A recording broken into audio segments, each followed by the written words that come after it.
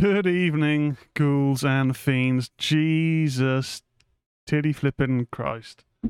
I am so sick of technical issues. If you're listening to some podcast streams, of course, you're probably thinking, what?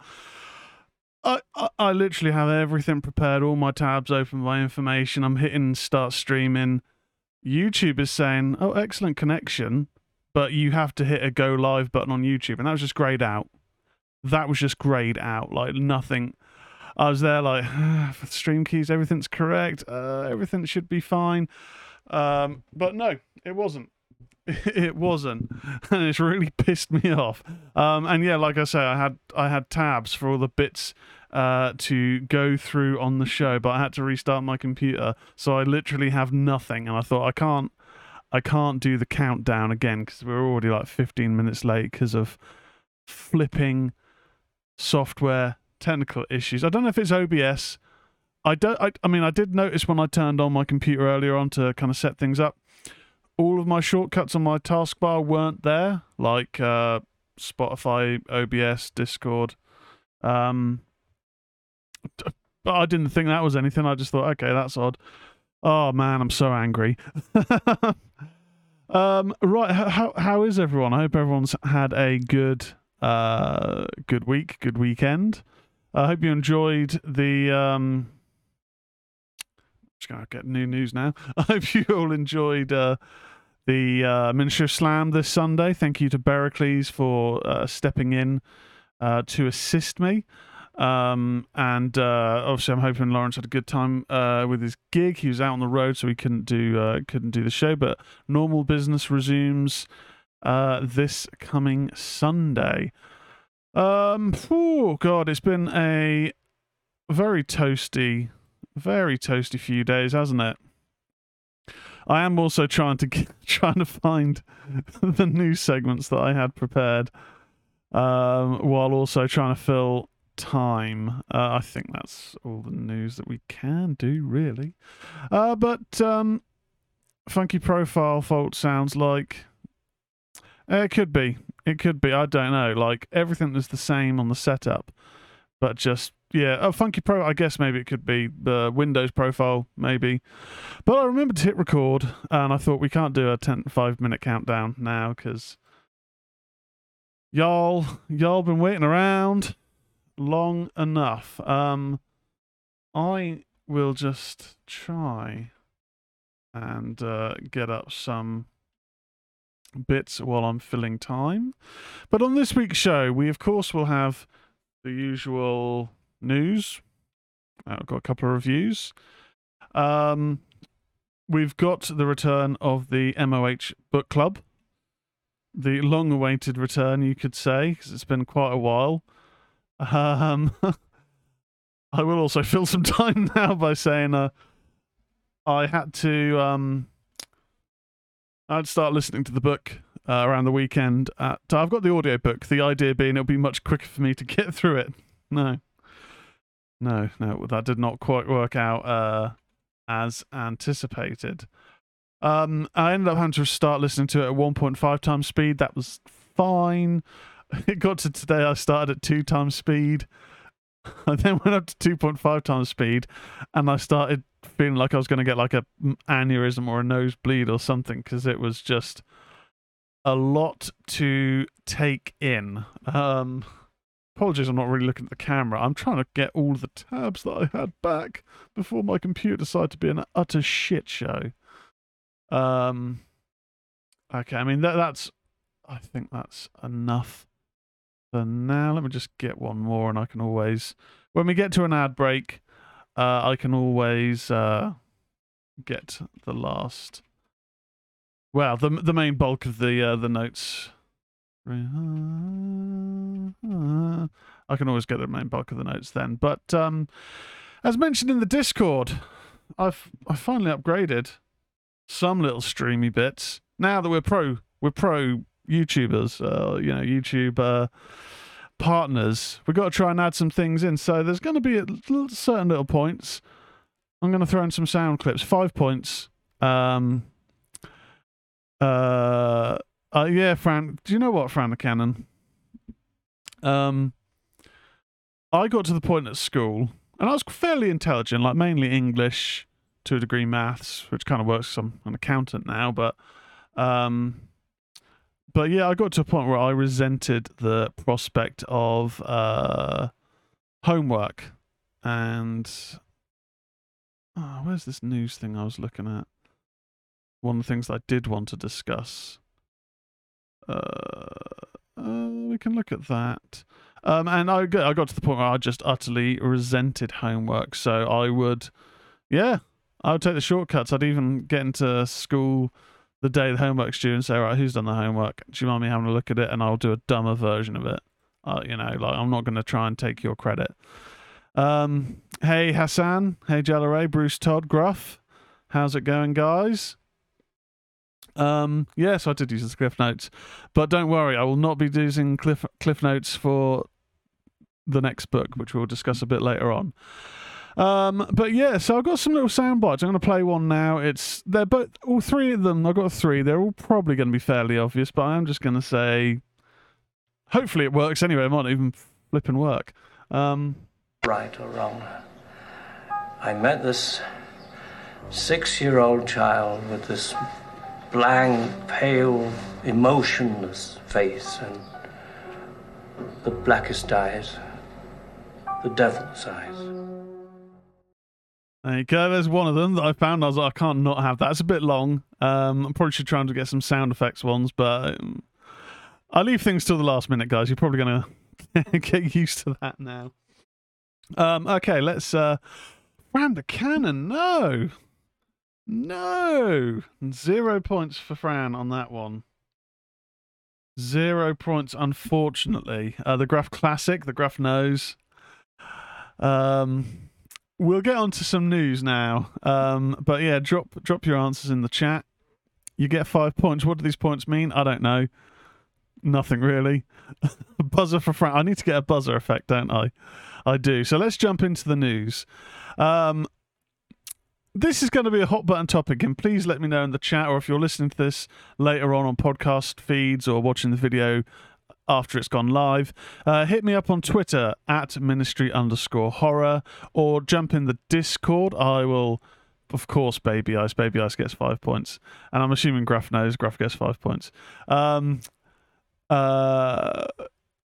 hit me up with your opinions on what I'm about to discuss on the Discord or the Twitter. I'm just going to share... oh God, do I remember how to do it? There we go. Right, invite people. Copy. I'm trying to remember these little things. Of course, as well, we have Super Chat now. If you don't already subscribe to the channel, give us a subscribe. Hit the like button. It all helps Al Gore's rhythms. But what I wanted to get to and talk about, we had the first trailer, well, the first full trailer drop for Rob Zombie's The Munsters. It has, surely rather than a buzzer, it should be a scream. You're correct there, actually, Fran. I will find something for next week's show. Rob Zombie's trailer for The Munsters has released. It's proved to be fairly divisive. It's generally been more so derided, but there are defenders out there, which... Now, I get that the original series, the black and white series, was quite campy in its humour. I get that. This looked like a full moon film from the 1996, maybe. Like, it looks like it hasn't been color graded or something. Like, the lighting just looks crazy. The audio in the trailer sounded terrible. A lot of people have issues with Herman Munster's portrayal, the new guy playing him, Jeff Daniel Phillips. I don't mind too much. Apparently, it's a bit of an insult to the original portrayal. I don't really care too much about those things because it's a new version. You're playing a character. You're not playing the actor playing the character. If that makes sense. I can see things either way. Sherry Moon Zombie. Now, okay, to put a positive spin on things, because I am trying not to shit on everything. It's kind of cool that they have such a relationship, Sherry and Rob, that they'll work together on projects. With some of my ex-girlfriends, I couldn't imagine working with them, which probably sounds bad. Maybe that's more a question of the relationship and why they're exes. But it's cool that they have that kind of relationship where they can work together, right? She's not a good actress. I think the testament to that is that she, to my knowledge, only works in her husband's films. And this is it's a fairly big role. This is a property that a lot of people love. I think you can get a pass in Halloween, because you could say the same about that. It's an adaptation, not an original piece. And I do think her work as Baby in Baby Firefly in House of a Thousand Corpses and Devil's Rejects was good. And even Three from Hell. Three from Hell is a much kind of lower on the totem pole. As you can tell, it's a lot less budget. But Three from Hell I thought was actually all right in comparison to some later zombie pieces. So she's not terrible, but I would say with Halloween, okay, maybe give her a pass because it's a smaller role in the first film, and it's almost like a new role because the mother we'd only seen, and it's a completely new portrayal of the family dynamic, of course. Long-winded way of getting around it, but it's quite cringy, this trailer. Her performance, definitely. Just the look of it, just screamed cheap. And I do feel, I mean, everyone's entitled to their opinion, but I do feel the defense of it being, but the original, he loves the monsters, blah, blah, blah. For me, I think you've got to take out, but this guy loves the project, and the original stuff was campy, blah, blah, blah. You've got to kind of base it on your experience, for me, of what you're watching. And what I watched looked like cheapest of the cheap trash from the 90s. It almost looked like a horror commercial from like a Halloween sale or something from the mid-90s. It just looked bad. Larky's Pumpkinhead 2, funnily enough, when we get to the bulk of the show, that's what we're going to be talking about. But the part of the reason this is in the news is that The Munsters has been confirmed that it will be premiering on Netflix this coming fall. So this all comes from bloodydisgusting.com, as per usual. Brad Miska wrote this up. Rob Zombie himself confirmed the news on IG, telling fans that they can head back to Mockingbird Lane this coming September on Netflix. In the film, the strangest love story ever told, Herman and Lily's crazy courtship takes the Munsters on a hauntingly hilarious trip from Transylvania to Hollywood in the all-new feature-length film. Now, initially thinking, where's Eddie Munster? Where's the niece or the cousin? Can't remember her name. But, okay, they're doing a courtship. They're doing almost an origin story, a prequel. I don't mind that so much, but it just looks terrible. I mean, there's the point when they arrive at that woman who's dressed up like a witch for trick-or-treat, I guess, her house, and she collapses, and then it does that awful... I'm quite pleased with that impression, actually. That awful music. No Wishmasters 2. I believe that was 2001, maybe? I haven't got Wishmasters 2 in this. But yeah, this is coming to Netflix. The original series, The Munsters, is streaming on Peacock. I don't know if that's here in the UK. We do have a version of Peacock with Sky, but it ran for 2 series from 64 to 66, spawning several feature films and a sequel television series titled The Munsters Today in 88 to 91. Brian Fuller's Mockingbird Lane reimagined the series for NBC, but never made it past pilot. Well, I mean, so far the consensus does not seem to be hugely positive on that. We'll move on to the next bit of news. So, fans of Fear Street. Netflix welcomes fans back to Shadyside. More films are in development. Netflix took a huge swing with their Fear Street trilogy, a trio of young adult slasher films released just weeks apart, and all directed by Lee Janaik, who did Honeymoon, which is pretty good. In the vein of Stranger Things, the Fear Street trilogy wasn't quite the smash hit Netflix had hoped for, with the streamer notorious for announcing unsubstantiated record-breaking streaming stats staying silent on numbers. No matter, R.L. Stine, writer of the original book series the films were loosely adapted from, said that there are rumours of more Fear Street films. I enjoyed the first 2. I still haven't got around to watching the third, I'll be honest. The first one was decent, had one of the most inventive kills I've kind of seen for a while in a modern horror. And the second one I did think was better. It was quite a cool homage to 80s, Friday the 13th campfire slashers. Larkies, man, you've got quite a lot of the classic straight to video sequels. I've only cherry picked a few, but you got some great suggestions. So yeah, keep them coming. Fear Street 2 is my fave from the trilogy. Baby Eyes says The Gruff. I've read quite a lot of positive things about the new Resident Evil series, but it looks awful to me.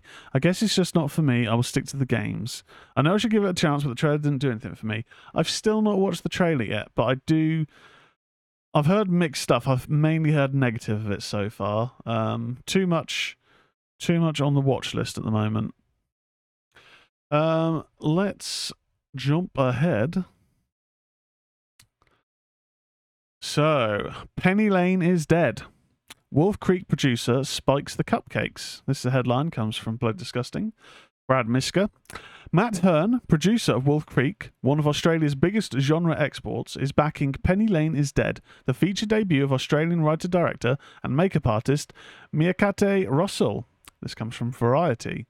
Penny Lane is set on a warm night as 17-year-old Penny Lane is celebrating getting into college with her longtime girlfriends Tony and Amy.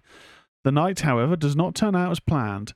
Penny Lane's jealous and troubled cousin Kat decides a cruel prank is in order, and what begins as a thoughtless spiked cupcake game spirals into a night of bloodshed. Penny Lane is Dead is a reverse home invasion thriller led by a powerful 17-year-old female protagonist and a good dose of blood and gore. It's packed with action and rock and roll and will satisfy all die-hard horror fans. I do like the Australian horror scene. It kind of ebbs and flows in regards to, I guess, what gets any kind of coverage or notoriety over here. But there's some good stuff in there. I mean, Wolf Creek's obviously a classic. For me, I always liked, oh my god, the name of it escapes me, but the one that's semi-based on a true story, I believe, where a girl kidnaps a guy that she really fancies and her dad kind of keeps him hostage. They drill into his skull, kind of doing the whole Jeffrey Dahmer, trying to make a human zombie. And she's done this for another guys before. I can't remember exactly what it's called, but if you guys know if that description helps at all, it's an Aussie film from the early 2010s, I feel, or maybe like 2009. The Loved Ones, Baby Ice. Yes, I thought that was excellent. Really, really good stuff in that film. So yeah, the Aussie, the Australian horror scene's always kind of been there, and it does ebb and flow with some really good stuff. So it's always worth keeping an eye out.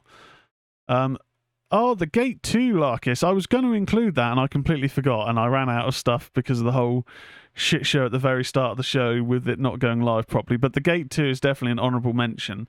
For some reason, I really like that film, even though it's not great. So we've got 4 films, along with Jordan Peele's Nope, being released this week. That is July 19th to the 22nd. So we kick off with Amityville in Space. It takes the horror franchise to new frontiers. It's currently available on VOD and DVD.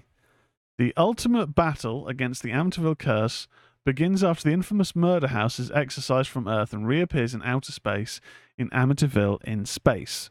From director Mark Polonia, who did Sharkula, this one stars Titus Himmelberger, Cassandra Hayes, Tim Hatch, Ryan Dalton, and Jeff Kirkendall. I'll drop the link for this page in the chat because there are trailers. Feel free to check them out. Yeah, we've got for Vipco, we've got on our books a film due to be released soon. Well, one of the directors kind of fucked things up, I'll be honest. But it's due to be released soon, called Amityville Hex. So if everything can go to plan, we can get that film out. But I won't go into too much of my gripes behind the scenes. That's nothing to do with the film or the filmmakers. It's business crap. Moving on. Dutch director Nico van den Brink's directorial debut, Moloch, heads to Shudder on Thursday, July 21st. 38-year-old Betriek lives at the edge of a peat bog in the north of the Netherlands. When she and her family are attacked by a stranger one night, Betriek sets out to find an explanation. The more she digs, the more she becomes convinced that she is being hunted by something ancient. It was written by Van der Brink and Daan Baker. Moloch stars Sally Hermsen from Blade Runner 2049 and Catch, and Alexandre Wilhelm, The Wheel of Time and The Last Kingdom. I caught the trailer for this actually earlier on today. It does look pretty interesting, so that is one that I'm going to keep an eye out for on the Shudder exclusives. Amityville in Space. I need not hear more. I'm sold. Bruce Todd, love it. Frank the Cannon, Blackwater, Wormwood, and Babadook are good Aussie films. I liked Babadook, except I did not like the ending. I'll be honest, I did not like the ending. I thought it's... I understood the...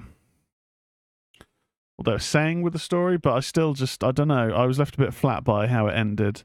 Blackwater's cool. Wormwood I've seen bits and pieces of, and I know that there's a sequel out now. Baby Eyes, Amityville in Space. Now that sounds like a 90s direct-to-video sequel. We're going to talk about one of them later on. The Gruff, Babadook I really liked. Larkis, Amityville, It's About Time. That's we got one on the list later on, Larkis. And Bruce Todd also have my eye on that one. Yeah, it does sound good. I'm going to be interested in that. Now, fans of found footage, which hopefully we've got some. We did a show on found footage a few weeks back. Mean Creek director Jacob Aaron Estes is back with found footage nightmare He's Watching, available on VOD on July 21st. When happy-go-lucky siblings Iris and Lucas are left alone while their parents recover from an illness, a series of playful pranks that they play on each other escalate when they start receiving unsettling images and videos on their phones. As the incoming messages become increasingly nightmarish, Iris and Lucas realise something sinister has taken root in their home. Estes conceived and created the film during the pandemic lockdown with his family. Jacob Aaron Estes also serves as the film's writer, editor, cinematographer, producer, and co-star.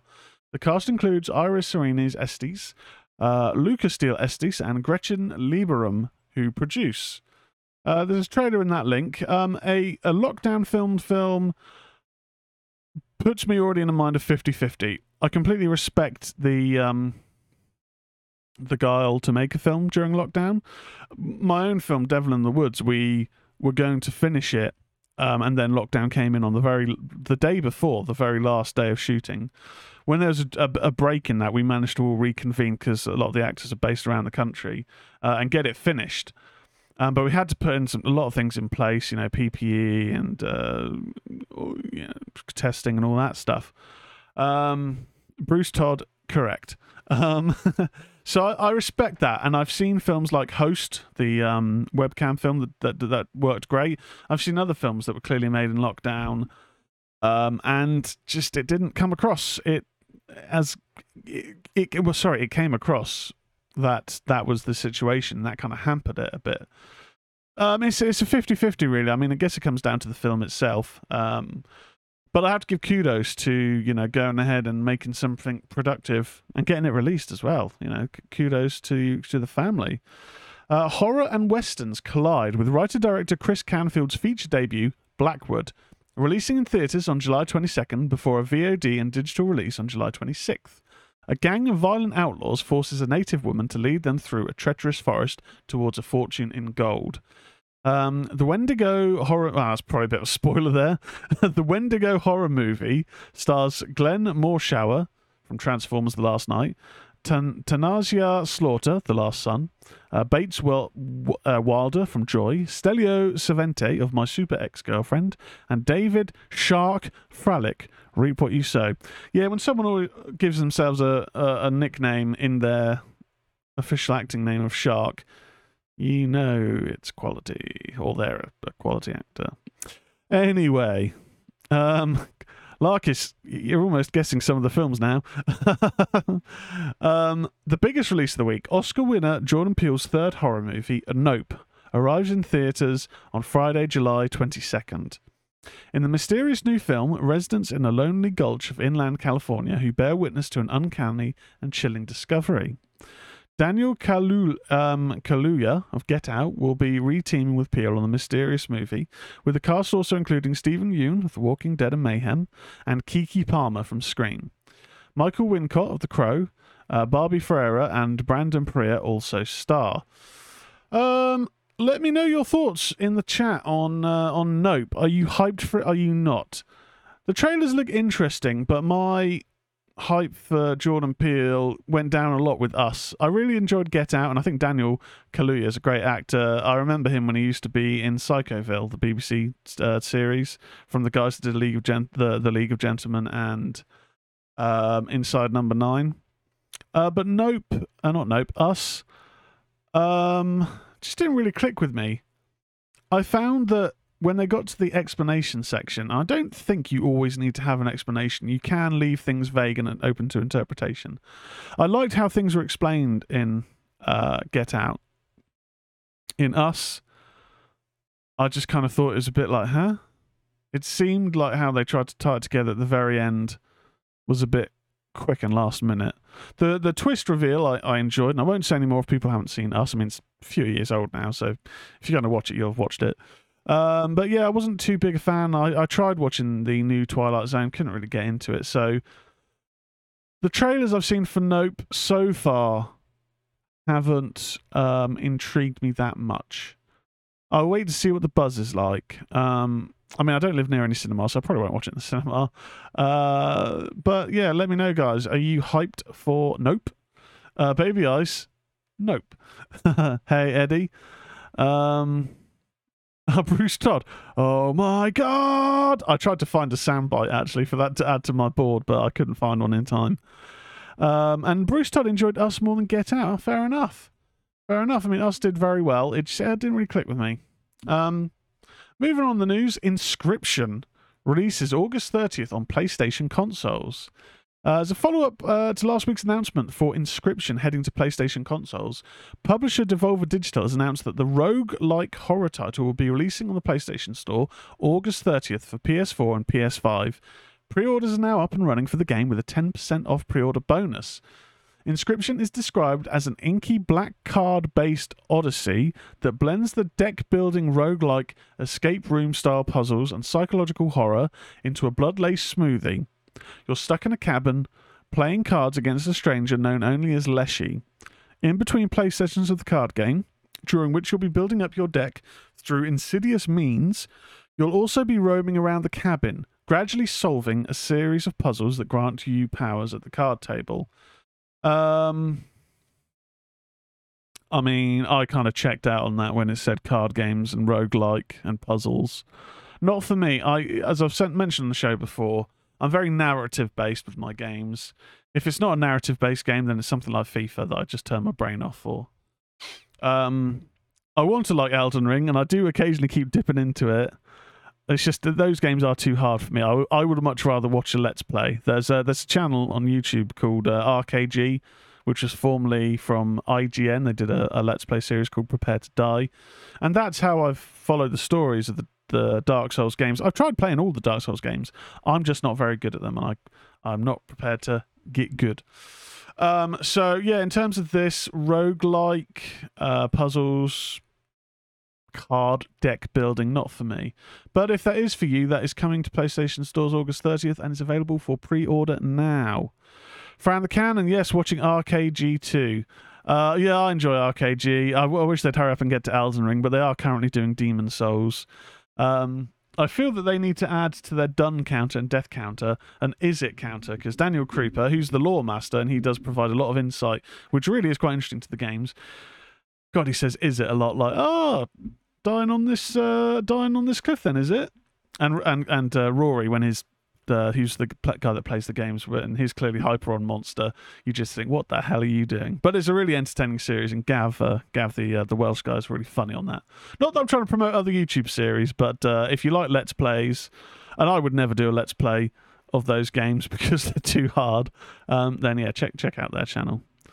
And then lastly on the news, we've got some more game news. Psychological horror game Imperfect draws upon Gustave Doré for inspiration. We have video games like the upcoming Scorn, which I'm hyped for, and that's going to be on Game Pass. I've pre-installed that, and Darkseid that have taken inspiration from H.R. Geiger. But what about other artists? Solo developer Walter Wood's upcoming horror title, Imperfect, switches things up a bit, taking inspiration from the wood etchings of 18th century artist Gustave Doré for their first-person psychological horror adventure. Imperfect is an episodic game, with 3 episodes being planned. Details on the story haven't been fully revealed as yet, but according to Woods, the game is a character study of an imperfect man and his place in the universe, told through a pulpy thriller plot with emphasis on mystery. I'm having a stroke or something. And the supernatural. Imperfect sees you having to find your way through a dark and dangerous landscape, where you're being hunted by whatever it is that lurks in the darkness. You've been given a collection of mystical frames by a mysterious observer that allows you to reveal hidden secrets throughout the world, along with lurking enemies. Throughout the game, you will have flashback sequences that transport you to moments in your past that have led you up to this point in time. Sounds kind of interesting. I'll drop a link in the chat. There is a trailer, so you can check that out at your leisure. Talking about games, we did the Quarry. Did some more of the Quarry yesterday. It was really good. Bloody hot yesterday, so I probably wasn't really as on as I usually am. I've had an irritant really with that game. Not the gameplay itself, but I've been playing it in streamer mode. You have 2 settings where basically you can play it with the soundtrack as per intended by the game, or if you're a streamer, you can turn on streamer mode, which will instead replace that soundtrack with copyright-free music, which I'm playing that in. And on the first episode, and now the most recent episode, we've had a copyright strike. And it's kind of irritating. And I'll thank Lawrence now, because he's gone in to try and kind of edit around that to remove the copyright strike, because that stops the channel being monetized, or stops that episode being monetized. But it has made me think, how do we get around this in future? I do want to finish the Quarry. But I mean, if we get another one, I may just have to look at something else. A game that has become on my radar recently, since upgrading my graphics card, is a new PC game called Madison. It looks like a new psychological first-person horror. To my knowledge, it's single-player, which I'm hyped for, because it seems most new PC horror games seem to be 4-player co-op. I may look at that, so I'm not saying anything is going to happen yet with the Quarry, but I mean, if we keep getting copyright strikes when I'm doing everything I can to play it in a mode where we don't get that, then I mean, it's just going to create more work than it's worth, really, which is a shame. In the chat, the Gruff, did you listen to the RKG podcast about the Halloween franchise? Yes, they were really good. They were really good. I wondered if they'd go easy on Halloween Kills, because they had interviews and stuff with Jamie Lee Curtis, David Gordon Green. I think they did a bit, but maybe that they just enjoyed it more. I mean, the first time I watched it, I was like, yeah. I mean, the Evil Dies Tonight thing can jump off a fucking cliff, as far as I'm concerned. But the film, yeah, it's good. And then on a rewatch, my opinion has dropped a bit. It's got some cool kills in it. The atmosphere's cool, but there's some stupid decisions, and I hate the Evil Dies Tonight stuff. But yeah, their podcast series on the Halloween franchise was really, really good. Really good stuff. Now, we're going to get onto the review section. Just before that... This is God. Do we know what film that was from? I agree, Gruff. I did kind of think that, and I guess if you're doing a show and you've got interviews, and the interviews are obviously pre-recorded with cast and crew, then you are maybe going to fluff things up a bit more, or as in fluff up, not as in fluff up, get it wrong, but as in like fluff like a fluffer, which is a really bad analogy to use. But yeah, I would imagine that you wouldn't have people, on the show and then you slander the film. But again, maybe they enjoyed it. It did. Some people enjoyed it, and it's their favourite of the new films or of the series, but not for me. My opinion of it dropped a fair whack on repeat viewing. I just felt that it was a bit of a letdown after Halloween 2018, which, for fun film fans, Halloween 2018 includes the actor Tim Robbins' son, who plays Dylan in The Quarry. He's quite a funny actor in it. The Gruff, yeah, both of them love the franchise, so were hyped just being fans. Yeah, I mean, like I said, first time coming out of the cinema, I was hyper. But that happens. I've had other films that I've come out watching. I watched June, and I thought that was crap. Been tempted to rewatch it, but then I thought, why? Didn't enjoy it. Let's get on to the reviews now. First up, Revealer. This is a Shudder exclusive. It came up in the news a few weeks back, probably about 3 or 4 weeks back. And it is 2022 Shudder exclusive, directed by Luke Boyce, written by Luke Boyce, Michael Morecki, and Tim Seeley, starring Kato Ace, Shaina Schroten, and Bishop Stevens. It's a very small cast. Now, a fun fact. A fun fact is... Wow, I had information that was a fun fact. Bishop Stevens, who has a very small role in this, is a former WCW WWF pro wrestler. He wrestled, he trained with the legendary 8-time world champion Harley Race before signing with WCW under the stage name The Atomic Dog. Later, when they were purchased, and I thought this was interesting to read, I'd forgotten about it really until just now. Later, when they were purchased by the WWF, WWE now, Stevens became known as Ali Stevens. I mean, none of that rings a bell to me. If anyone recognizes that or remembers, yeah, this film has a former pro wrestler in it. Yes, Baby Ice, that was a Freddy Krueger quote. This is God. Talking about his glove. So yeah, Revealer. Basically, it is about there's like this Christian religious group outside a strip club or a kind of peep show thing, having their placades up, having a little piss and moan about the end times coming. We've then got our main character, I think played by Kaito AC, who is a stripper who performs in like a peep show booth. She then gets locked in there, and literally the end times do come. There seems to be death in the streets. There's these weird tentacle type things that we see appearing that are going after certain people. And a woman who was outside preaching, who was a school friend or a school classmate or whatever with the main character, she gets locked in there as well. So they're both then trying to escape, also trying to get Kaito's character out of the booth. I'm wondering if this was a lockdown film. It's a very, very small cast. It does okay, though. Like, it looks good. The graphics, few and far between, are all right. It's got quite a nice colour palette to it. And it is basically telling about the apocalypse in 1980 Chicago. I would say if you've got Shudder and you're looking for something new to watch, I would say it's worth a bit of time. It's not great. I mean, I did watch it in 2 parts just because I've been fairly busy boy. But it's okay. It does its job. I give it 6 out of 10. From the kind of peep show, she clearly needed super hands to save her. I've just run to bloody Norfolk. My legs don't work. God, I love peep show. Bruce Todd, has anyone noticed a colour theme with recent Shudder original covers? Yes. I wonder if it's jumping on the hype of Stranger Things, which has that 80s tone, but also has a lot of like this neon in their artworks. Yeah, you are right there, Bruce. There does seem to be this purple neon. Because we had it as well with Sacrifice, which was recently on Shudder. I thought that was a bit of a letdown, and that was very heavily similar sort of color palette. I like it, but there is obviously such a thing as oversaturation, of course. Quick swig of water. Sorry, guys.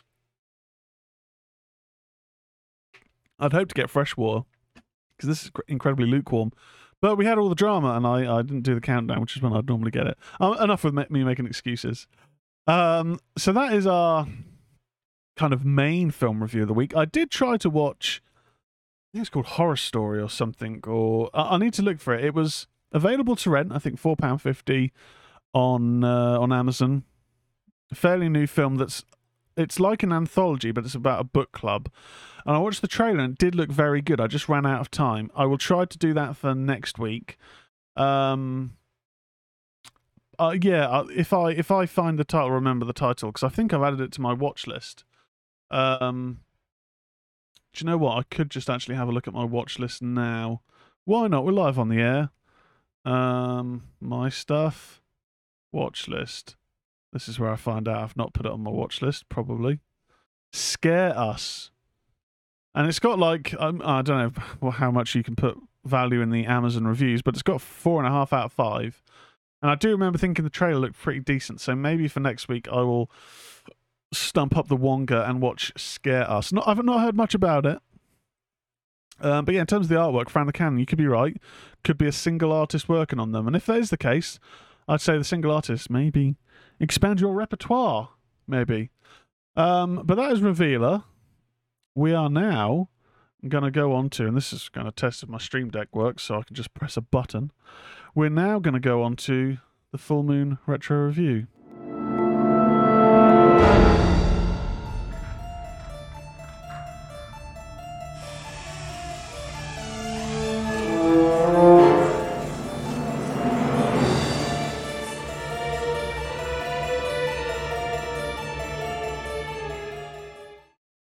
Did work. Easy peasy. I love this little Stream Deck. There's a lot I need to work on. I need to work on how to do like kind of game clips, but not enough time of the day. And I had wedding again last weekend. Really good wedding, but goddamn, it was a long old day, and then the weekend sucked.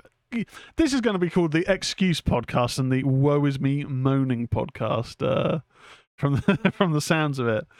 Anyway, as suggested by Fran the Cannon in the Discord, in line with the homework that we're going to get to shortly, there was a film on Full Moon called The Possessor. Bruce Todd, I wish that was the case with this one. Full Moon, where fun matters more than anything else.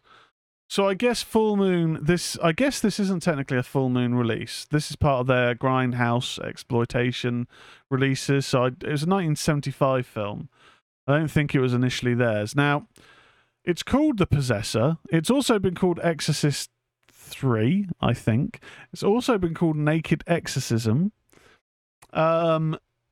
So as soon as I started watching it and seeing the themes, and then looking at the poster artwork now, it follows that thing of like Zombie 2 or Zombie Flesh Eaters, where there'd be an Italian sequel to a film, but it's an unofficial sequel. It's kind of trying to ride on the name of the original film. And this was initially trying to ride on the name of The Exorcist, and it's very apparent. I thought this was fucking terrible. Excuse my language. We'll probably find out soon if I'm allowed to swear or not. I really struggled to watch this film. Baby Eyes, trust me. No, the original title is Un Euro dalle Tenebre. It's directed by Luca Damiano, Angelo Panaccio, written by Giulio Albonico, Franco Broccani, and Aldo Crudo, starring Richard Conti, Francois Prevoste, and Patrizia Gori. A priest becomes involved in demonology and exorcisms. I can't really say more than that. This is coming directly from IMDb. I'd love to hear if anyone has watched this before, or Fran, if you watched it from your suggestion. And I'm not just saying you suggested it because you really enjoyed it. I know that it's in theme with the homework, which I will say now I haven't got around to making a homework jingle yet. So apologies, that will come when I have time. I'm meant to be studying as well. I've just booked an exam, accountancy exam for September. So I may take a little break at some point from the gaming, just because I'm otherwise. Again, getting more excuses from me. I'm sorry. I need to honk on my vape. I'm still annoyed by all the technical bull crap, which meant I've now not got all of my notes. This. I mean, Christ, what score can I give it? I'm gonna give it. I'm gonna give it 1.3. 1.3 out of 10. I just thought this was crap. Bruce Todd, Italian doing asylum pictures before asylum pictures.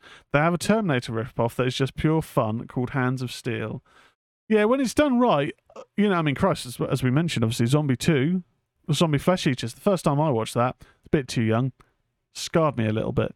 I watched it again not too long ago, ahead of the chat with Erratic Agent on zombie films, and I really enjoyed it. And that was initially just a Italian fake sequel, unofficial sequel, but that was really good. This was terrible, bad film. Yeah, Baby Ice. Normally I do love a good Italian ripoff. Not this. Son. We are now getting to the new section of the show. And I just realised I've not actually pulled forward a copy of what your homework next week is going to be. So I will grab, when we get to an ad break, I will grab your homework, what we're going to discuss for next week's homework. But now, I want people to put into the chat your thoughts, your reviews. Give it a rating out of 10 for the homework I set last week, which is Brandon Cronenberg's Possessor. I watched this again last night because I saw it when it came out on Blu-ray. I thought with giving it as homework, I need to rewatch it. I apologise for the boners in this film. Yeah, I completely forgot that there is erect dong in a mainstream. Well, not mainstream. This is a science fiction psychological horror film, but a non-porn film. And it was. Yeah, I was just like, oh Jesus, okay, I've forgotten about that. And then later on, when you're seeing the psychology of Andrea Riseborough's character, who's in the mind of Christopher Abbott, I believe it is. Christopher Abbott's character. And then it's her body with his dick at one point when she is having sex with Christopher Abbott's character's girlfriend. From the can, yes, we have found the bottom of the Full Moon Barrel. I normally have some fun with the Full Moon film, not with that one. I think I'm going to go ahead now and announce next week's film. I want to do Killjoy 2 because I did quite enjoy the crapness of Killjoy, and there's about 4 films there, and I think they apparently get better, according to the IMDb reviews. So again, written and directed by Brandon Cronenberg, stars Andrea Riseborough and Christopher Abbott, with Russell Sutherland, Tuppence Middleton, Sean Bean, and Jennifer Jason Leigh in supporting roles. Riseborough portrays an assassin who performs her assignments through possessing the bodies of other individuals, but finds herself fighting to control the body of her current host, Abbott. I love the style and the aesthetic of this film. The gore just seems realistic, I thought. I mean, you could look past the very opening when the woman possessed by Andrea's character, Tasia, when she goes ham on this guy, stabbing him in the guts, because he's a big guy, but it's also quite clear that he's wearing a blood pack suit, because it's kind of got that extra layer. But that's a little niggling thing. But it's very visceral in that regard. The moment when, and I'm jumping around a bit here, but when Tasia Voss is possessed...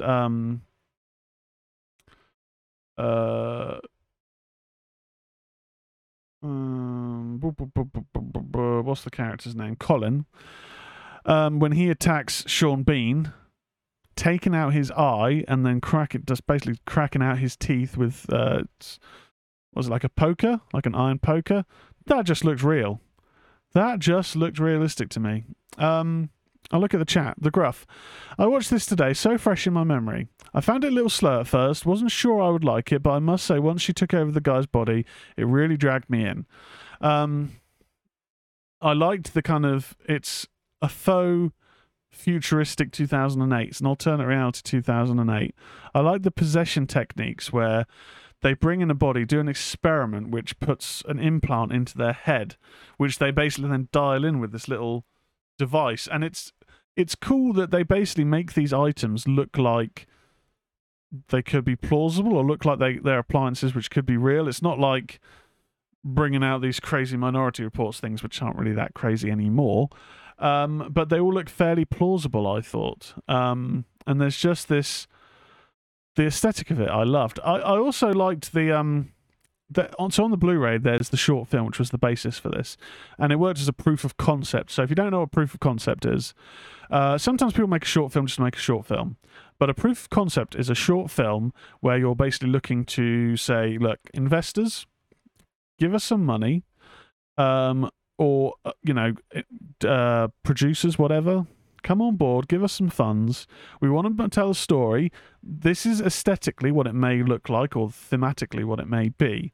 And it had this really cool design of using like strobe flashing imagery to kind of create this like unease and to make you think, are you seeing what they're seeing, or are you part of their psyche?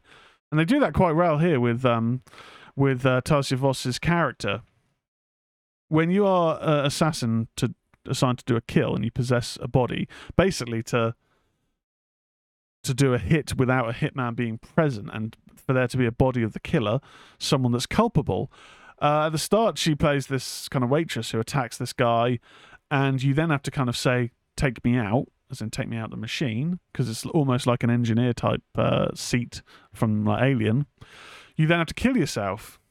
At the very start, she puts the gun in her mouth, but then it's almost at first like she can't do it for some reason, so she ends up turning the gun on the police. But really, is that maybe the inner conscience, the inner individual that she's taken over, kind of trying to fight back? She's the best of the best for this company. She's been doing it for such a long time. But this is affecting her detachment from reality and her own identity. She initially is believing that she needs to spend more time with her husband and the son. And Jennifer Jason Leigh's character has to basically say, look, you're separated. You're no longer married. She's, oh, yeah, I know that. We then have a next hit, which is Sean Bean's daughter, and they take over the disgruntled son-in-law-to-be of Sean Bean, who's taken the piss out of by Sean Bean's character, and they take him over for her to enter the body of. And, just when he should kill himself, the guy fights back. The guy fights back to take his own identity back and tries to destroy the implant that's in his head. He's then almost kind of on the run, and we get these scenes where the artwork is incredible, because we get this moment where you're seeing inside the psyche where it's the two heads connected, where she's in his brain, but then it breaks away and it just looks grotesque, and he almost takes her face off and wears it like a distorted mask.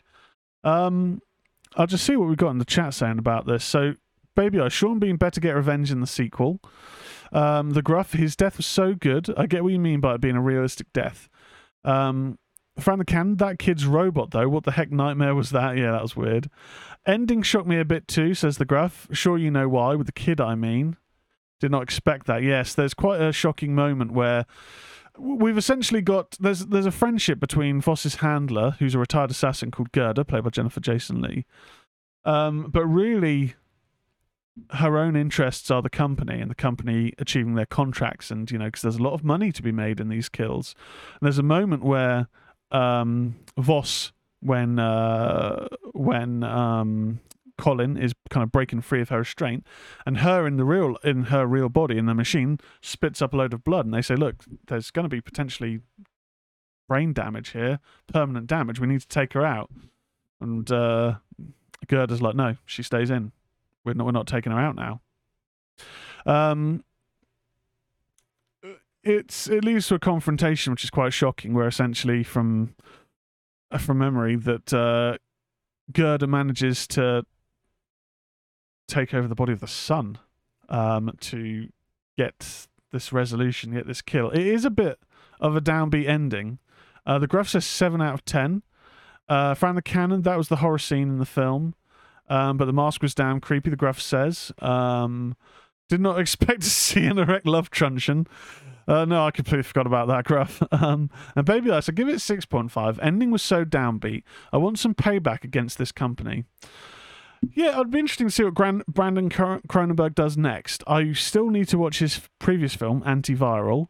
And I don't know what is next on his release agenda, what he's currently working on next. But for me, I really enjoy this film. I'm giving it a 7.5. Oops. Well, you can't see that because I've made the poster too big. Yeah, okay, right. Oh, God, right. Okay, I'm messing that up. There's the poster, 7.5. Okay, I can't move that. Can I? There we go, 7.5. Overall, good shout, Tez. Thank you very much, Gruff. I will grab the next homework shortly. We're going to do book club. Then we're going to have an ad break so I can get some fresh water that's not lukewarm. And I'm going to grab what's going to be next week's homework. So, it's now time, the long-awaited return. Oh shit, got the score on screen still. Of the MOH book club.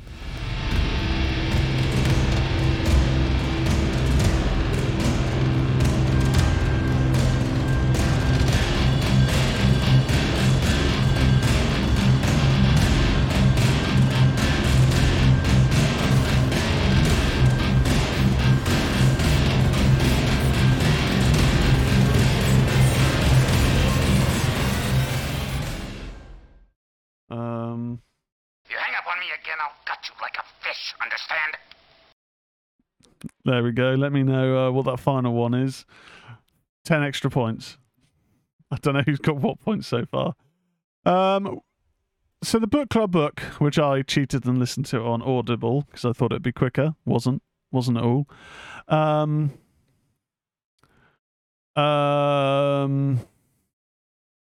Or Uklu. Oh no, it does come through as book club initially. It's a bit of a fade in, Bruce Todd. Yes, Scream, Ghostface. That wasn't Beavis Jelleret. Similar. I think it might have been a sound alike. So we did Stephen Chbosky's Imaginary Friend. I'd heard some good stuff about this. I was trying to look for something fairly new that wasn't on my radar. And I opted for the audiobooks. I thought, let's just, I was at that time doing a lot of driving. I haven't been for a few weeks. So I thought we'll get through it a bit quicker. As I said, I didn't. I wanted to like this story, and I did through parts of it. 705 pages, a fairly long book, but I mean, I love The Stand, I love it. I mean, Stephen King. So I'm not adverse to a long novel. I just felt it seemed to take a long time to get anything going, and that's not always a negative because you can have scene setting, creating the locations, creating the characters' backstories, and they do that. Stephen Chbosky does do that, but it kind of seems to go from 0 to 30 across like 400 pages. 30 to 90 then fairly quickly, and then the finale I rolled my eyes at, I'm going to be honest. So basically, and I'll take this from Wikipedia, psychological horror novel, published in October 1st 2019. Single mother Kate Reese and her son Christopher flee an abusive relationship in the middle of the night. Together, they find themselves drawn to the tight-knit community of Mill Grove, Pennsylvania. Initially, Mill Grove seems like the perfect place to settle down. Then Christopher vanishes for 6 days until he emerges from the woods at the edge of town. Unharmed but not unchanged. He returns with a voice in his head only he can hear, and a resolve to build a tree house in the woods by Christmas. There's a lot of promise in this book, and it is written well. A part of my annoyance for this was the audio delivery. Now, can't remember who did the audiobook, who performed the audiobook. And she generally does well. It's a female narrator. But when you're dealing with the voices of kids and bullying, taunting, there's a lot of repetition, okay? And she does the voices for the different characters, which is great. It's a performance almost. That's great. I can't fault that. That's what you expect from an audiobook. But there's one particular character, and the voice just grated on me so quickly. I can't remember her name, Sally something or whatever, who's a bully to Christopher, and she'd always call him, say, Floods, because I think the implication was that he pissed his pants. Something to do with his trousers. He was very, very poor family, right? And she'd always go, Floods, Floods! Exactly in that, well, higher pitch, but in that delivery so many times. And when you're driving along listening to an audiobook and you hear Floods, Floods, Floods, Floods, I just thought, come on, move away from this. Again, it's a delivery based on the dialogue, the characters, but from a listener perspective, that wore thin very quickly for me. The story takes some twists and turns. Christopher goes missing for 6 days in these woods. When he comes out, he talks about a friendly old man, or a friendly kind of cloud man, basically. He gets a voice in his head, and that was the other irritant. There's a moment where he can start reading people's thoughts, which to be helpful. But again, the delivery just wound me up after a number of times. And I guess it's different if you're reading it, because you're putting your own spin on it. But when he reads someone's thoughts, it does a stop-start thing. So he'll say, John is thinking about his mother. Cassandra is thinking about how she hates blah, blah, blah. So it does that, and he does it, and it occurs a number of times in quite quick succession. Again, I think it's just maybe something that transposes and comes across better in the book than an audiobook. So I don't want to blame the narrator too much, but it just was a struggle for me. And when I got to the point of listening at 2.5 times speed this afternoon just to get it done, and you could still take it in, but it was like, except I could still kind of hear the words. But we get to the reveal where there's this wicked, crazy hissing woman, and she has, in this imaginary world where she's supposedly going to kill everyone at Christmas, and she has all these kids that have got their eyes sewn shut, mouth sewn shut. There's these deer that are like eating people, and it's quite creepy in places, like the violent scenes when people are being like eaten or killed and all that, and the backstories of the bully girl, what's happening with her home life. All of that is good. I won't fault that. When it gets to the end and the reveal of a bit of a twist, that's when I kind of groaned my head, groaned, audibly. I didn't really like that too much. The reveal that, well, actually, the good guy that's been helping you out all along is actually the bad guy. When this old woman's been saying, stop helping him, she was talking to Christopher, not the old man. I guess it works in some regards, because you're sort of thinking, if this old crazy woman in the imaginary world hates this old man that's helping Christopher, why doesn't she just kill him? Because she seems to kill people. But then with the twist that actually he is the devil, and he can make people interpret or see things and hear things as he wishes. He gave Christopher the ability to read minds, to help his mum win the lottery. Basically, all this ploy to kind of help him bring hell to earth. There's also the side story about another boy who'd been trapped in the imaginary world and found dead in the woods, been there over 50 years, which works quite well in tandem with his surviving brother who never knew what happened to him. There's a lot going on in this book, and I wanted to like it more than I did. I'm going to look at the the note. So Fran the Cannon, I read the book. Yes, the pacing was not great. It could have been done with tightening up, less pages and better pacing. Also, the kids didn't feel like the ages they were supposed to. In regards to the floods, he had short trousers when he started school that made it look like they'd been rolled up like you were avoiding getting them wet like in a flood. The cheating couple melting together was a creepy visual. Yes. Hey, King. Welcome to the chat. Did you enjoy the book, generally, Fran the Cannon? I mean, for me, it's a 6 out of 10. I can't really give it higher just because I did find... Again, I'm going to have to base it on the audio version, and there could be things that I found irritating in that I may not have found if I read it. But on the basis of my experience of it, I'm giving it 6 out of 10. Should I put that on screen? Yeah, might as well. Oh god, bloody thing is covering it up. There we go. 6 out of 10. Hello, amigos. What a blazing hot day. Whereabouts you're based in America, aren't you, King? From memory, I've got an awful memory. We've had a hot one yesterday and today. It's meant to have been dropping today. I think in some places it has. Our weather certainly hasn't quite dropped at what it said it would. Oh, now it's 22, which is actually meant to be should be quite good. It's just been very stuffy. Haven't had the cool breeze that we got outside previously. Hoover Dam explosion, yes, from South Padre Island. Nice, King. Francan, I found the reveal a bit fudged. They say the hissing lady is Eve, but then the nice man was mentioned as God's son, so it's implied to be Jesus. 6.5 had potential to be better than it was. Yeah, I agreed. When it started getting into like a kind of Christian morality story, I mean, people with, if you like religion, you do you. That's fine. I'll never tell people what to think or what to believe in, have faith in.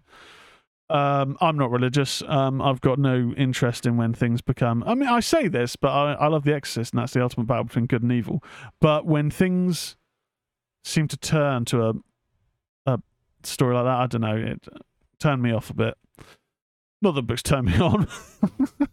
Anyway, so that was last 3 months worth of homework or so. Now, this is a book I have read before.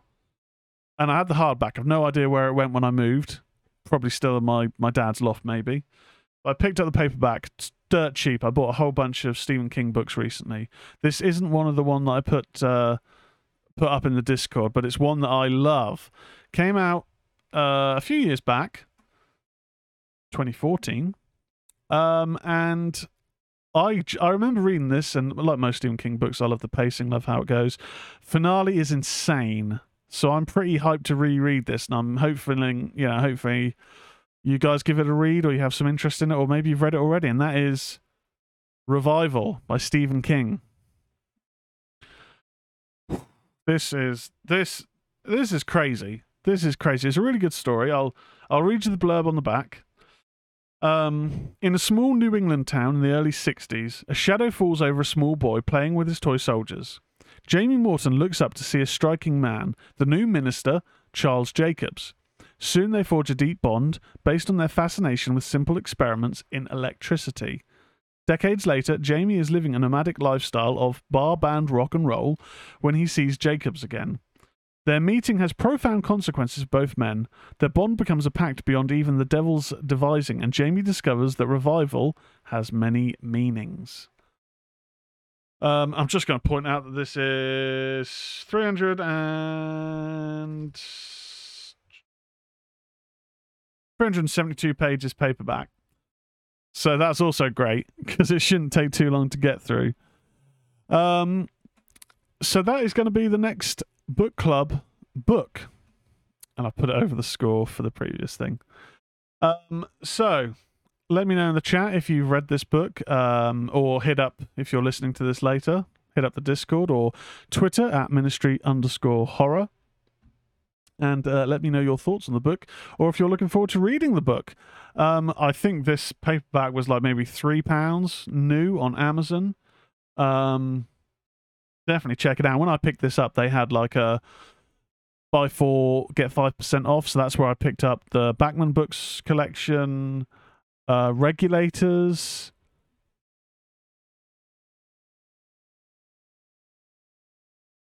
and Bag of Bones. That's the other one I got. Bag o' Bones. Right. We're now going to take a little ad break, and then we're going to get on to next week's homework and the main discussion.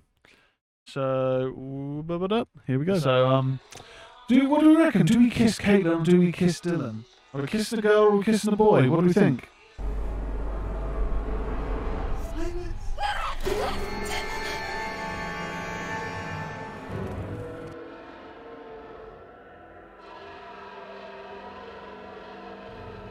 We're safe in the car, really. We're gonna be okay. Oh no. Oh, fuck. Oh my god. That's Ted Raimi. Roll it down. That's the sheriff.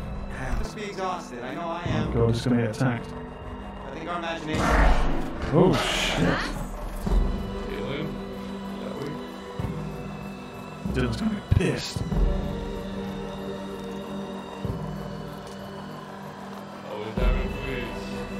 Oh god, she doesn't seem interested, does she? Ugh. Oh no. Oh no, those side glances are horrible. At the tower, jump free of your troubles. Fight or flight. Oh god. This feels like it's an omen of what's to come. It had been the thing from the start of the game. Oh crap.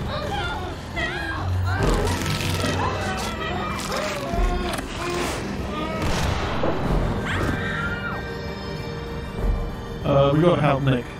We gotta help Nick.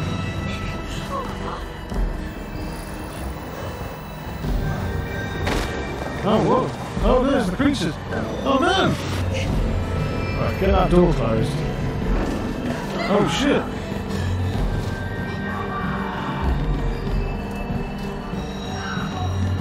Oh.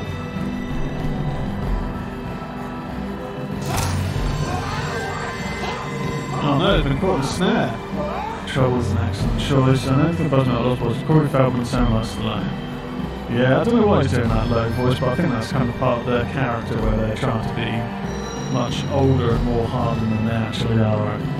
You should have turned it off before you handed it in, Dylan. Them's the rules, you knew. Yeah, Dylan.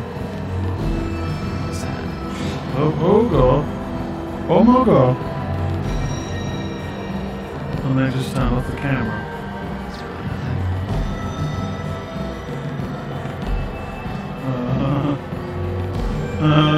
Probably nothing. That was clearly a mime. So we have toys on our hands.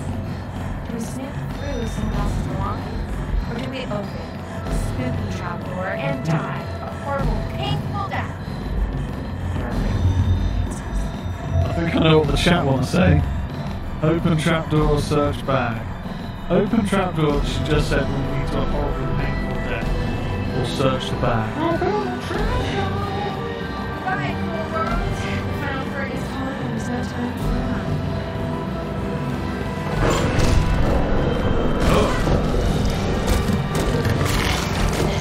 Oh god.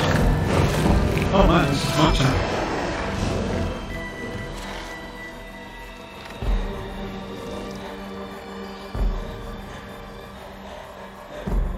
I mean, I think we can end the poll.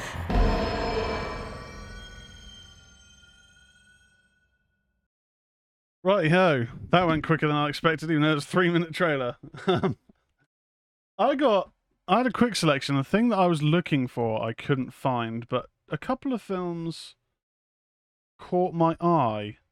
So you're going to get a fairly recent film that I would recommend. I quite liked. Baby Ice, you're probably going to hate me. I'm going to be honest. I went for a classic film, a classic slasher. Oh, bloody hell, these are all covered in dust. I need to get better at dusting my collection. So first up for the classics, so you're getting 2 bits of homework. And you know why? Because I had to watch Undertaker versus Undertaker for my wrestling homework, and that was terrible. So I'm giving you what I feel are 2 good films. I'm interested to hear your thoughts next week. So get your notepads ready, get your means of watching them in the week ready. The first up is the classic slasher horror based on the kind of semi-based on the Cropsey story. And that is the... Oh, God, it's lighting up a bit. The Burning. The Burning. This film has one of the best mass murder scenes on a raft. That's literally all I'll say about this. It's a typical story of bullied kid, prank goes wrong, revenge is then looked at, later on. It's pretty damn violent, gory, but it's really good. I think a lot of people may have thought, like, at the time, or retrospectively, like, camp, murders, Friday the 13th. But it's really cool. I really like The Burning. Now, for the modern film, this I watched on Sky a couple of years back. It's about 2 years old. And I was quite surprised by it. I quite liked it. It's quite psychological. It's more, I guess, like kind of body horror, psychological horror. But Baby Ice, I apologise now. I've picked Daniel Isn't Real, which I think has had a sort of semi-sequel. It also has Arnold Schwarzenegger's son in it, as I guess Daniel. And this deals with mental health illness, imaginary friends, kind of similar to the story we had earlier on. Film from Adam Egypt Mortimer. I would say give this a watch. Fairly modern, brief kind of premise. A kid sees a mass murder when he's walking home, and all of a sudden he then has this new kid appears, which is like his imaginary friend.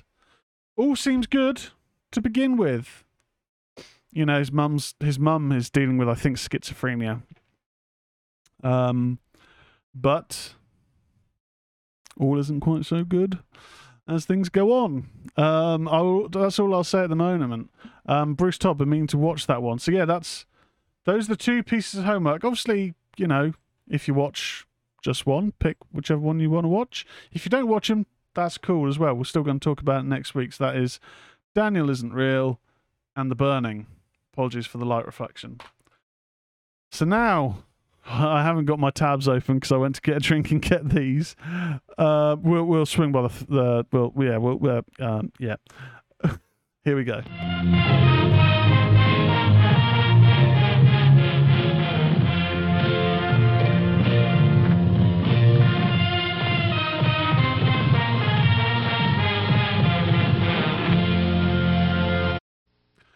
Now, Baby Ice, I forgot to mention the reason I said you'll hate it. Isn't because of the body horror, but because on the front, that's Dylan from The Quarry. He's the main actor in this. He's quite good in it, I will say. I know you don't like Dylan, Baby Ice, but I think he is actually quite good in this. Maybe the character of Dylan himself, as opposed to the actor, is the irritant. So I'm going to have to just pull up details as I got them from my list. So I wanted to talk about... Oh, piss off, Wikipedia. I'm not donating. I wanted to talk about 90s straight-to-video horror sequels. It's a fairly niche topic of subject, but I've seen a lot of ones thrown out in the chat, so I don't think I'm alone in having a fondness for this period. Why was it such a boom? I mean, we've had it in, some in the 80s. We've had like DVD, straight to DVD in the 2000s. More recently, straight to video on demand. So really the platforms change, but the methodology changes, but the platforms change. The process kind of stays the same, that we have a horror property that does decent or does well, and at some point down the line, either through reducing returns, the studios decide, hey, this isn't going to go to the theatre, it's going to go straight to video. Part of the reason for that is we had the VHS boom coming from the 80s to the 90s, where you could watch these films from a decent quality in the comfort of your own home.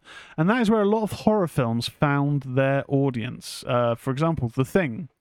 That bombed, really, at the box office. It was the nihilistic approach on an alien visitor as opposed to E.T.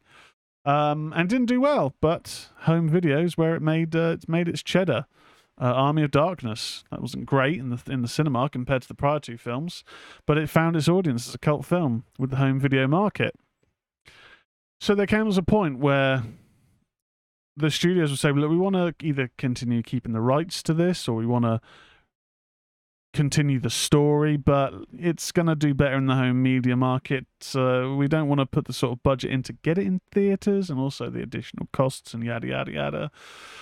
So films would go straight to video. And what prompted this was me watching Children of the Corn Part 5 a couple of weeks back, or last week, whenever it was. And I love that film. It's not a very good film, but it's just the aesthetic of it. And I guess for me, the nostalgia that I feel for straight-to-video horror was discovering this whole gamut of sequels to films that I never knew about. When I was growing up, I had an affinity for horror, but early years we only had 4 TV channels: BBC One, 2, ITV, and Channel 4. We didn't even really get Channel 5 where I lived. Eventually, getting Sky opened up a number of boundaries, and I'd gone from being able to see Halloween on BBC Two with the Mark Commode intro, some Channel 4 presentations for Texas Chainsaw Massacre, renting on video The Exorcist, but then getting Sky, I would then see films that weren't really getting shown on terrestrial TV, such as The Thing, such as Ginger Snaps. I mean, Christ, I bang on this about enough, but I can't say enough good things about how the Sci-Fi Channel, when it was SCI-FI, used to be for showing 80s, 90s, early 2000s horrors. It was brilliant. It does the odd horror now and again. We used to have the Horror Channel, but that's now become legend because they would show more like kind of non-horror stuff. But it was for my teenage years, it was a real sort of formative time. And that's where I first saw Children of the Corn Part 5. That's also where I first saw Halloween 4 and Halloween 5. And before we had things like Wikipedia, and the internet, I'd be allowed to go on the internet for half an hour after 6 p.m. and, not when the phone's in use. You'd only really discover these films from word of mouth. Someone would always have like an uncle or a dad who had a whole bunch of horror films on VHS that you'd get to watch. Probably seeing some at too young an age. But then I would get to see sequels, whether good or bad, to films. More often than not, seeing the sequels before the original film. So this one, first one I'm going to start with, we talked about the franchise and where the franchise has gone earlier on. Amityville Dollhouse. So this was 1996 American supernatural horror film directed by Steve White, starring Robin Thomas, Alan Cutler, Lenora Kasdorf, and Lisa Robin Kelly. Follows a family who find themselves haunted after discovering a dollhouse replica of 112 Ocean Avenue, the site of the Amityville hauntings, on their property. It's the 8th film in the Amityville horror film series and was released direct to video. It was the last film in the original series before it was rebooted 9 years later. If you've seen one Amityville film, or one Amityville sequel, I should say, you've seen most of them. They go from the obscure to the creepy to quite bad. I mean, probably my favourite Amityville sequel is probably... I think it might be the second one that I really liked. Oh shit, I've opened up too many tabs. I quite enjoyed... oh my god, there are so many films. Oh yeah, there's one film coming out soon called Amityville Karen. We've got Amityville Hex coming out of Vipco. There's Amityville in the Hood, Amityville in Space, Amityville Uprising, Amityville Scarecrow, Amityville Vibrator. This came out in 2020, legitimately. Amityville The Awakening, Amityville Evil Never Dies. So I think it was Amityville 2, The Possession? Or it might have been Amityville... The Amityville Curse? No. Maybe It's About Time, The New Generation. It might have been Dollhouse, actually, that I really liked. I get them all mixed up because there's so many. Yeah, there's... I mean, I can't be bothered to kind of count all these films. But... I can't really fault it too much, because if you want to try and get your film to sell, put the name of a property on it, like a horror property that has some recognition, and you'll get some form of eyes on it that you might not have before. I mean, one of the Amityville sequels I've seen, one of the later ones that I have seen, there's really no connection to the Amityville house. It's using the Amityville name, and that's it. So it's a bit of a scuzzy business method, I will say. But yeah, I mean, 1996, we're 8 films into the series, and this is coming around at a time where we've had a number of the films have hit the cinemas, but I don't think this is the first one that went direct to video. They'd kind of been on a downward trend, and we will see that with a lot of the sequels, where it's a case of diminishing returns. Bruce Todd, like Hellraiser, yeah, I didn't include a Hellraiser film like Inferno or any of the other ones in the list, purely because I did a Hellraiser show a few weeks back. But this isn't one of the better ones, I would say, in terms of direct-to-video sequels. I kind of felt with this that because you're so many entries into the property, there's not much more you can do. I mean, we've seen some crazy stuff. We've seen monsters. We've seen... oh, wait a minute. One of my friends has said they want to watch my stream. That's very cool of them. But I've got the stream open, so I can't open it up, but I will try to, because they wanna watch. And I will just put that in there. There we go. Right. Okay. So sorry, I got sidetracked. So yeah, this is, like I said, this isn't one of my preferred versions. Bruce Todd, I want Amityville Most Haunted with Yvette Fielding. I used to kind of like Most Haunting, strangely enough, Bruce Todd, to a degree. I mean, I took it for what it was, and a lot of those kind of haunting shows don't really interest me. I actually really like a show called, I think it's called The Haunting or A Haunting, which is dramatizations of haunting stories. Not the ones on Netflix. There was one from like the early 2000s, late 90s that was on like Travel Channel or whatever. And there's a whole Pluto channel for it. That was really good for these recreations. But if you like Most Haunted type shows, the only one that I do kind of think is actually fairly decent is Portals to Hell with Katrina Weidman and Jack Osborne. That's worth a watch, I would say. Probably more so than Amityville Dollhouse. The next direct-to-video sequel, which I do think is actually, it is kind of decent, and I do have quite a soft spot for the original, and that is the Alexis Arquette starring Sometimes They Come Back Again. Story-wise, this is quite bad. It's quite a bad film, I will say. But it does it does have some creepy performances in it, and I remember the devil makeup as a kid being kind of freaky. I remember catching the late night trailer for this before I saw it, and it freaked me out. I will say it freaked me out more than the zombie effects from the first film. Sometimes They Come Back. It's the first film based on a Stephen King short story loosely. This one is kind of, it's that sequel trope that we encounter a number of times, where it has the name of the previous film or part of that franchise, and it's following the same sort of plot beats, but it doesn't contain any of the same characters. It's not continuation of that story. It's more that theme is now transposed to this location with these characters. We have, what's this? It was directed by Adam Grossman, screenplay Guy Riedel, Adam Grossman, story by Gut Riedel, starring Michael Gross, Robert Arquette. I thought it was Alexis Arquette. Oh, shit, clicked on the wrong bit. So Michael Gross from the Tremors films, Robert Arquette, who was also Alexis Arquette, Hilary Swank is in this, along with Jennifer Elise Cox and W.M. Morgan Shepherd.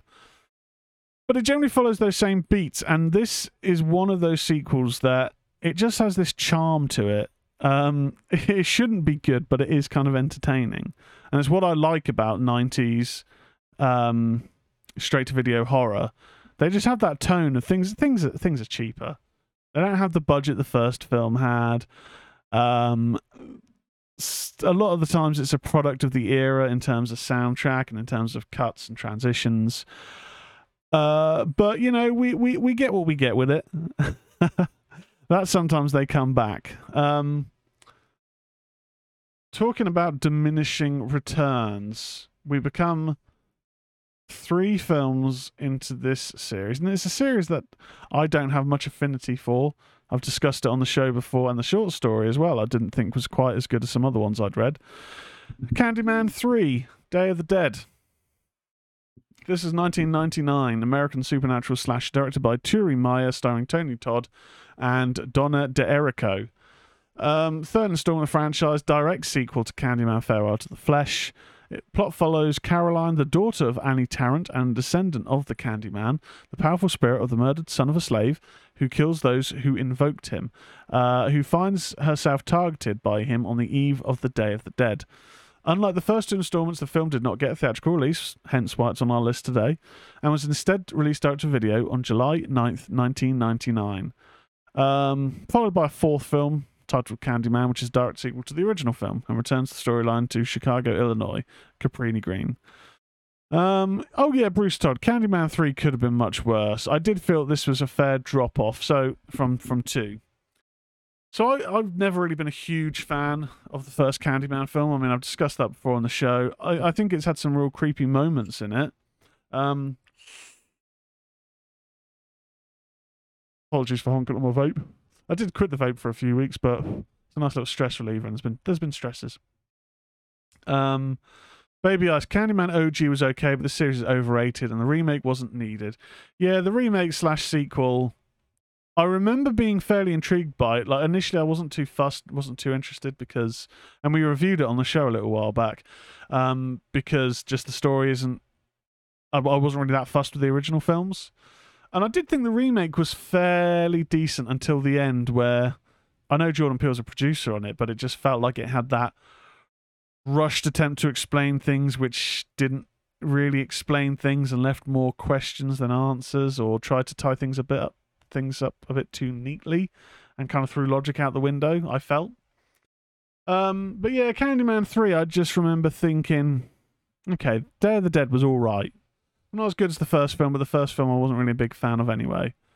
And Day of the Dead, Candyman 3, it's fine, but again, we're getting the general horror trope of diminishing returns, same sort of story. It's loosely connected to the second film. It's a direct sequel, but I felt that it was, you know, it's kind of its own thing, really. Let's be honest. Kind of blitzing through these because there's not really too much to kind of talk about. Just some particular picks, really, that I quite liked to varying degrees. It may not sound like it with some of these. This one I did think was out and out batshit crazy, and I do think this is a series that at one point was actually getting better before it dropped off massively, and it did drop off massively. Children of the Corn 3: Urban Harvest. I remember watching this. Maybe on the Sci-Fi Channel. I might have got the box set, actually. There was a box set of Children of the Corn 1 to 3. And I remember, the first thing I remember about this film was, Xander from Buffy's in this. He's got a very small role, but this was his film debut, Nicholas Brendan. It's a 1995 American slasher directed by James D.R. Hickox, starring Daniel Kearney, Jim Metzler, Nancy Grain, and Mary Moreau. It follows 2 mysterious brothers who are adopted from rural Nebraska and brought to Chicago. A chain of deadly occurrences surrounding the family follows, involving a cult in which the younger brother is a follower. So, Children of the Corn 1 is decent. It's pretty good. It's a pretty good film. Okay, it's again based on a Stephen King short story. And I think it's decent. It's got some good performances in. The effects are fairly off the time, as you would expect. Children of the Corn 2 is better than it has any right to be. I think I actually like Children of the Corn 2 more than 1. It's crazy. It's got a good moment where you get this this lad gets possessed by essentially He Who Walks Behind the Rose and becomes the new young preacher, as we also get in this film. It's kind of a trope with the Children of the Corn films. And things go crazy from there. The second one, I think, is brilliant. This one is fun. It's not as good as the second or the first.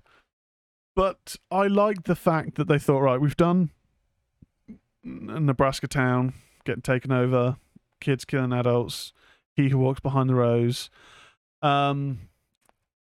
We then get this. They go, right, okay, what are we going to do? Let's take it to the city. Let's take it to the streets. And we get the urban harvest. And my God, we get a proper look, I think, of He Who Walks Behind the Roads in terms of this crazy animatronic, over the top, plasticine looking monster.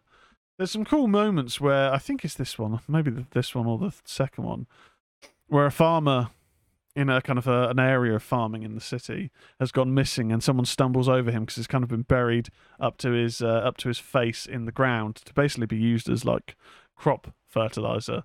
It's got some really fun moments in this, and this is kind of just a typical film of 90s straight to video schlocky fun. You know, it's not going to win any awards for its story. The effects are fairly low budget and kind of poor. But it's a mad horror film, and what more can you ask really from that? Let's looking at the chat. So Bruce Todd, I'm waiting for Candyman Liverpool, like the story it's based off. Yes, the original, it's based in Liverpool. The Forbidden is the story. Bruce Todd, I do Tony Todd doing his shtick with tracksuit scousers. All right, there, kid. Candyman. Probably an awful Scouser accent. Corn 3 is good schlock. I like it. Nothing touches the original. Baby Ice, I love a proper Children of the Corn miniseries done today. He also says Children of the Corn, Children 1 is the GOAT. King, love the Children of the Corn movies. Never found out who or what was behind the bush. Now, we kind of get a glimpse of something in this one, this big monster, but they always went a bit crazy with what it was. Bruce Todd, how about a modern Zoom? Children of the Corn adults are not bussing, no cap. Oh God, could you imagine that? Could you imagine a modern Children of the Corn? Well, the series is kind of, I feel that it hit its not peak. I won't say it's peak, but it hit its quality cap with the fifth one, and people can argue that the fifth one is crap. I quite like the fourth and the fifth. Again, low budget, schlocky. The fourth one we had what's her face in her film debut, Naomi Watts, and then obviously Eva Mendes debuted in the fifth one. But after that, like Children of the Corn 666, Isaac's Return, all that stuff, it then just dropped off really badly quality wise, which is a shame. And talking about dropping off in quality. My God. Talk about a series of reduced returns. This is a screenshot from Howling 6, The Freaks. Direct-to-video horror from 1991, directed by Hope Perello, from the screenplay by Kevin Rock, starring Brendan Hughes, Bruce Payne, Michael Matheson, Sean Gregory Sullivan, a.k.a. Sean Sullivan, why does that matter, and Carol Linley. The Freaks is the sixth entry in the series of 7 standalone films with a loose continuity. Again, you have these sequels, and they don't really connect to each other at all. There's a very loose thread in it. It's basically just, hey, it's werewolves. Hey, it's werewolves, werewolf community. Wait, how many Howlings are there? Flipping loads. Let's see if we've got, is there a Howling franchise? Like most of the films is loosely based on the Howling series of novels. Do you know what? I didn't even know that there was a series of novels. There's 3 books, 77, 79, 85. I did not know that. Maybe that's a future book club. I probably will forget by like the end of the show, but maybe. Yeah, God, this is crap. And you can tell from that screenshot the level of budget left in the series. Baby Ice, Howling, one of those series, starts at the top of the roller coaster and straight downhill. Everyone going lower and lower. Bruce Todd, Your Sister is a Werewolf is the ultimate, the true peak, the pure Kino. Yeah, the first film, I remember thinking has the best werewolf transformation scene, I feel. But as a film, I think it's okay. I don't think it's a great film. I think it's maybe a 6 out of 10.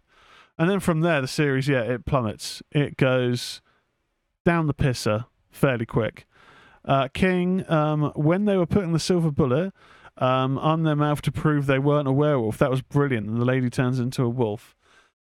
Yeah, I mean, one of my favourites, which I was going to watch last night, but I'll probably watch tonight, is Silver Bullet, talking about werewolf stuff. Again, based on Stephen King. I'm a Stephen King fanboy. What can I say? Yeah, there's not too much to go on about this film. It's the drizzling shits. Next up, this was one mentioned earlier on. Now, I had originally mentioned in the title. I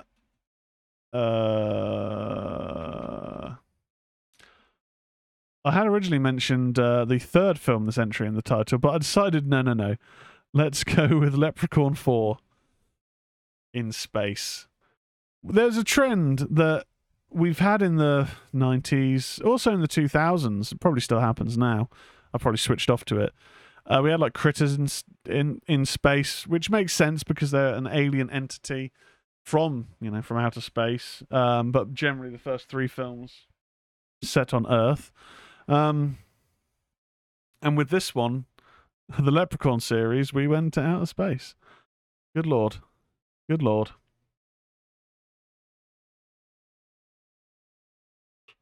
Talk about diminishing returns. The first Leprechaun film is generally quite a fun horror. Obviously, it's famous for Jennifer Aniston's first appearance, but generally, it's a good film. It's quite a good little film. The performances as well. I remember just really enjoying Leprechaun. Leprechaun 2 for me was a huge letdown.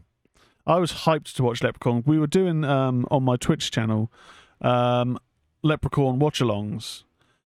And we never did the third one because I think the rights had come off Prime, which is fucking typical.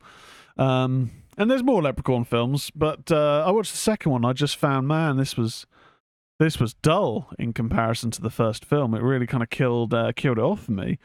Leprechaun in Space. It's fun, isn't it? It's Warwick Davis. You can't fault Warwick Davis.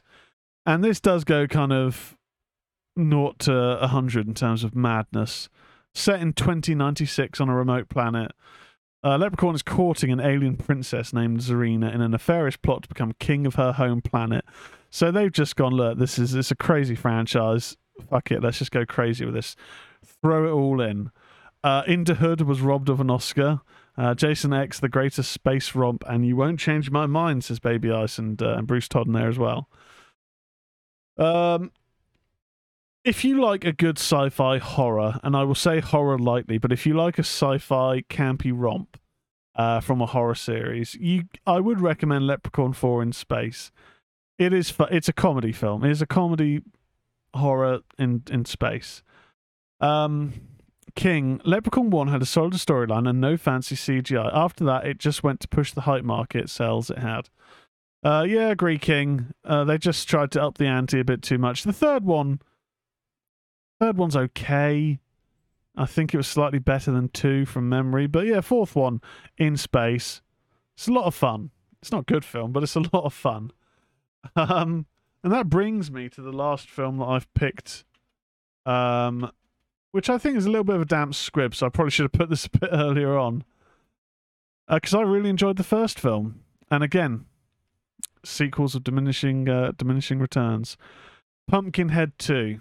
Blood Wings, 1994 direct-to-video sequel to the 1988 film Pumpkinhead from Stan Winston, that originally starred Lance Henriksen. In this movie, thrill-seeker teens resurrect a demon and come to regret it. The movie is loosely connected to others in the series. The PC video game Bloodwing, Pumpkinhead's Revenge, was released shortly after the film. Never played that game. It was a first-person shooter. And it was for DOS from EA. Poorly received. Maybe the bottom of the barrel of Doom clones. Right, well, there we go. Tells you all you need to know. Similar to this sequel. the first film had a lot of promise, an original kind of story, this involving kind of witches in modern rural America. Tragedy strikes these. It's not even really a dickhead group of teens, because for the most part they're actually all right. There's one of them who's an asshole, but they're kind of guilty through association by kind of keeping this guy covered for basically running over this kid. I will say the kid ran out to an area where they're going on their motorbikes. Now, he's only a kid. It's not his fault. At the same point, I mean, why was no one there watching him? Lance Henriksen, bad dad at that moment. But tragedy can strike at any time, so I'm not a parent, so I can't really say. Baby Ice. I liked Pumpkinhead 1 too, I admit it. I also love Pumpkinhead's faraway cousin, Rawhead Rex. Really, Baby Ice? Really? Even the awful mask that just doesn't move in Rawhead Rex, and the bit when he's pissing on the face of a vicar, I'm pretty sure that happened in Rawhead Rex. Rawhead Rex is crazy. I wouldn't say it's a good film in my opinion, but hey, to each their own. We all have the things that we like. But yeah, Pumpkinhead 2, Diminishing Returns, fairly similar sort of story. Old blind witch feeds a deformed orphan. He's the offspring of Pumpkinhead, yeah, because of course Pumpkinhead slams ass. There's not too much. It's not that great. It's not great. I'd probably say if you were going to watch any of these ones, Candyman 3's all right. Sometimes they come back again. I enjoy, and I would say Leprechaun 4's fun. Children of the Corn 3, I would probably say is the pick of the bunch. There are many more 90s straight-to-video sequels I could have got, but these are the ones that I picked. Look, Baby Ice, I still love it. King of Hueco, I noticed right away that the Pumpkinhead creature changed appearance. I prefer the original style. I hope it gets a revival, but with a different storyline, with no kid or anything to do with the first. Yeah, it's a good property. I don't know why it's never really been returned to. I mean, there's been a couple of sequels. I think there's been 4 sequels in total. Pumpkinhead Ashes to Ashes and Pumpkinhead Blood Feud, both made for TV films that don't reference the previous events. I think they were made back to back as well, which is always gives you an idea of the quality. And I think Lance Henriksen returns in Blood Feud, doesn't he? Yeah. Don't know why, considering he died in the first film. But yeah, the design in the original is excellent. I mean, you had Stan Winston directing, and it's his, he was obviously infamous for his creature designs. So they're always kind of going to be pale imitations, I guess. Anything that tries to follow that. And then, yeah, it just kind of gets worse from there. But that's it. That's what we got to chat about for horror straight-to-video sequels. I'm going to throw in another little thing because I want to have a quick honk on my vape and a quick drink. Right or wrong, I met this 6-year-old child with this blank, pale, emotionless face and the blackest eyes, the devil's eyes. Didn't get my drink in.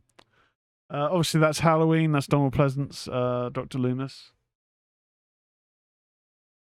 Baby Ice, if Rawhead Rex goes on Prime in the UK, then yes, we will do that. Depending on what the weather's like, I don't have a wedding this Friday to film, so I may do a Twitch stream. We'll see. We'll see. But yeah, that's it for today's stream, guys. Thank you for coming. Thank you for your patience with the tech issues at the start of the show. Obviously, podcast listeners, you probably heard my ranting and raving at the start. For whatever reason, my streaming software was not connecting with YouTube, so we ended up being a fair bit late. So apologies for that, and I do appreciate those that stuck around and have watched the stream. And of course, I appreciate if you're listening to this on podcast feeds. To follow me, Twitter is at Tezius, Tezzrius. The Ministry of Horror on Twitter is Ministry_Horror. Discord is my friend's watching my channel. Discord is link is further on in the chat, but I will just share a link there. A comment from my pal has tickled me. Invite people. God, I need to get better at doing these little hotkeys and shit like that. Oh, what we got going on in the chat? Fran the Can. It's on Pluto TV's on-demand section in the UK. Baby Ice. King says, what's the name of the blonde alien kids that control people with their eyes? Baby Ice has answered that. Village of the Damned, King. Yes, and also that is the Midwich Cuckoos. So there's a TV series at the moment, which I haven't started watching yet, called The Midwich Cuckoos, based on the original story, which was adapted in the 50s to Village of the Damned and Children of the Damned. And Stephen King, it's not one of his better films, but it's still all right. It's still decent in places. He adapted it, called Children of the Damned, or Village of the Damned, I should say. Yeah, Midwich Cuckoos is the new adaptation. I don't know if anyone has seen it. Obviously, let me know in the chat. So Frank Can says it's on Pluto TV's on-demand section in the UK. Well, shit. Maybe we can figure out how to do a watch-along. It may just be a case of we all have to sync it up, which we have done before. It may then mean that the live stream on Twitch is just me, as opposed to the watch party format, but screw it. We can do it that way. We can do that if we want. I mean, I don't really want to watch Rawhead Rex again. Baby Ice and Fran, I will say. King of Wicco Mundo. The Simpsons Children of the Damned parody was too damn funny when Chief Wiggum opened the door with the glowing eyes. Yes, that was prime Simpsons. Baby Ice, I plan on watching Midwich Cuckoos. And Bruce told I could dig a watch party. So yeah, Bruce, keep an eye on the Discord. I normally put in there if I'm going to do a Twitch watch party. The normal way it works is if you have your Twitch linked up to Prime, and if the film is available in your location, when I hit watch party, it will play this film for you, and also you'll have my reactions and chat and everything. If it's not available in the location, what we've done, a few of us before have kind of just synced up, so we've all gone, right, okay, we're now at the 2-minute mark, so people can kind of sync up the viewings. But it's a lot of fun. I mean, before I had some health stuff kind of go down, I would drink quite a lot of beers. I can't really do that now. But yeah, Bruce, yeah, sign up to the Twitch. I will jump in, when I go to do it, I'll drop it's my Twitch that I do it on, which is twitch.tv/Tesius. So you can head there and you can give me a follow if you wish. So coming up this week on the MOS Network, I believe Lawrence will be doing some gaming this week. I'm not sure what gaming. I know there was a funeral last week for the Red Dead Online, because Rockstar have killed that, so I don't know if they can continue playing that, but I know that his Red Dead streams have done some cool views.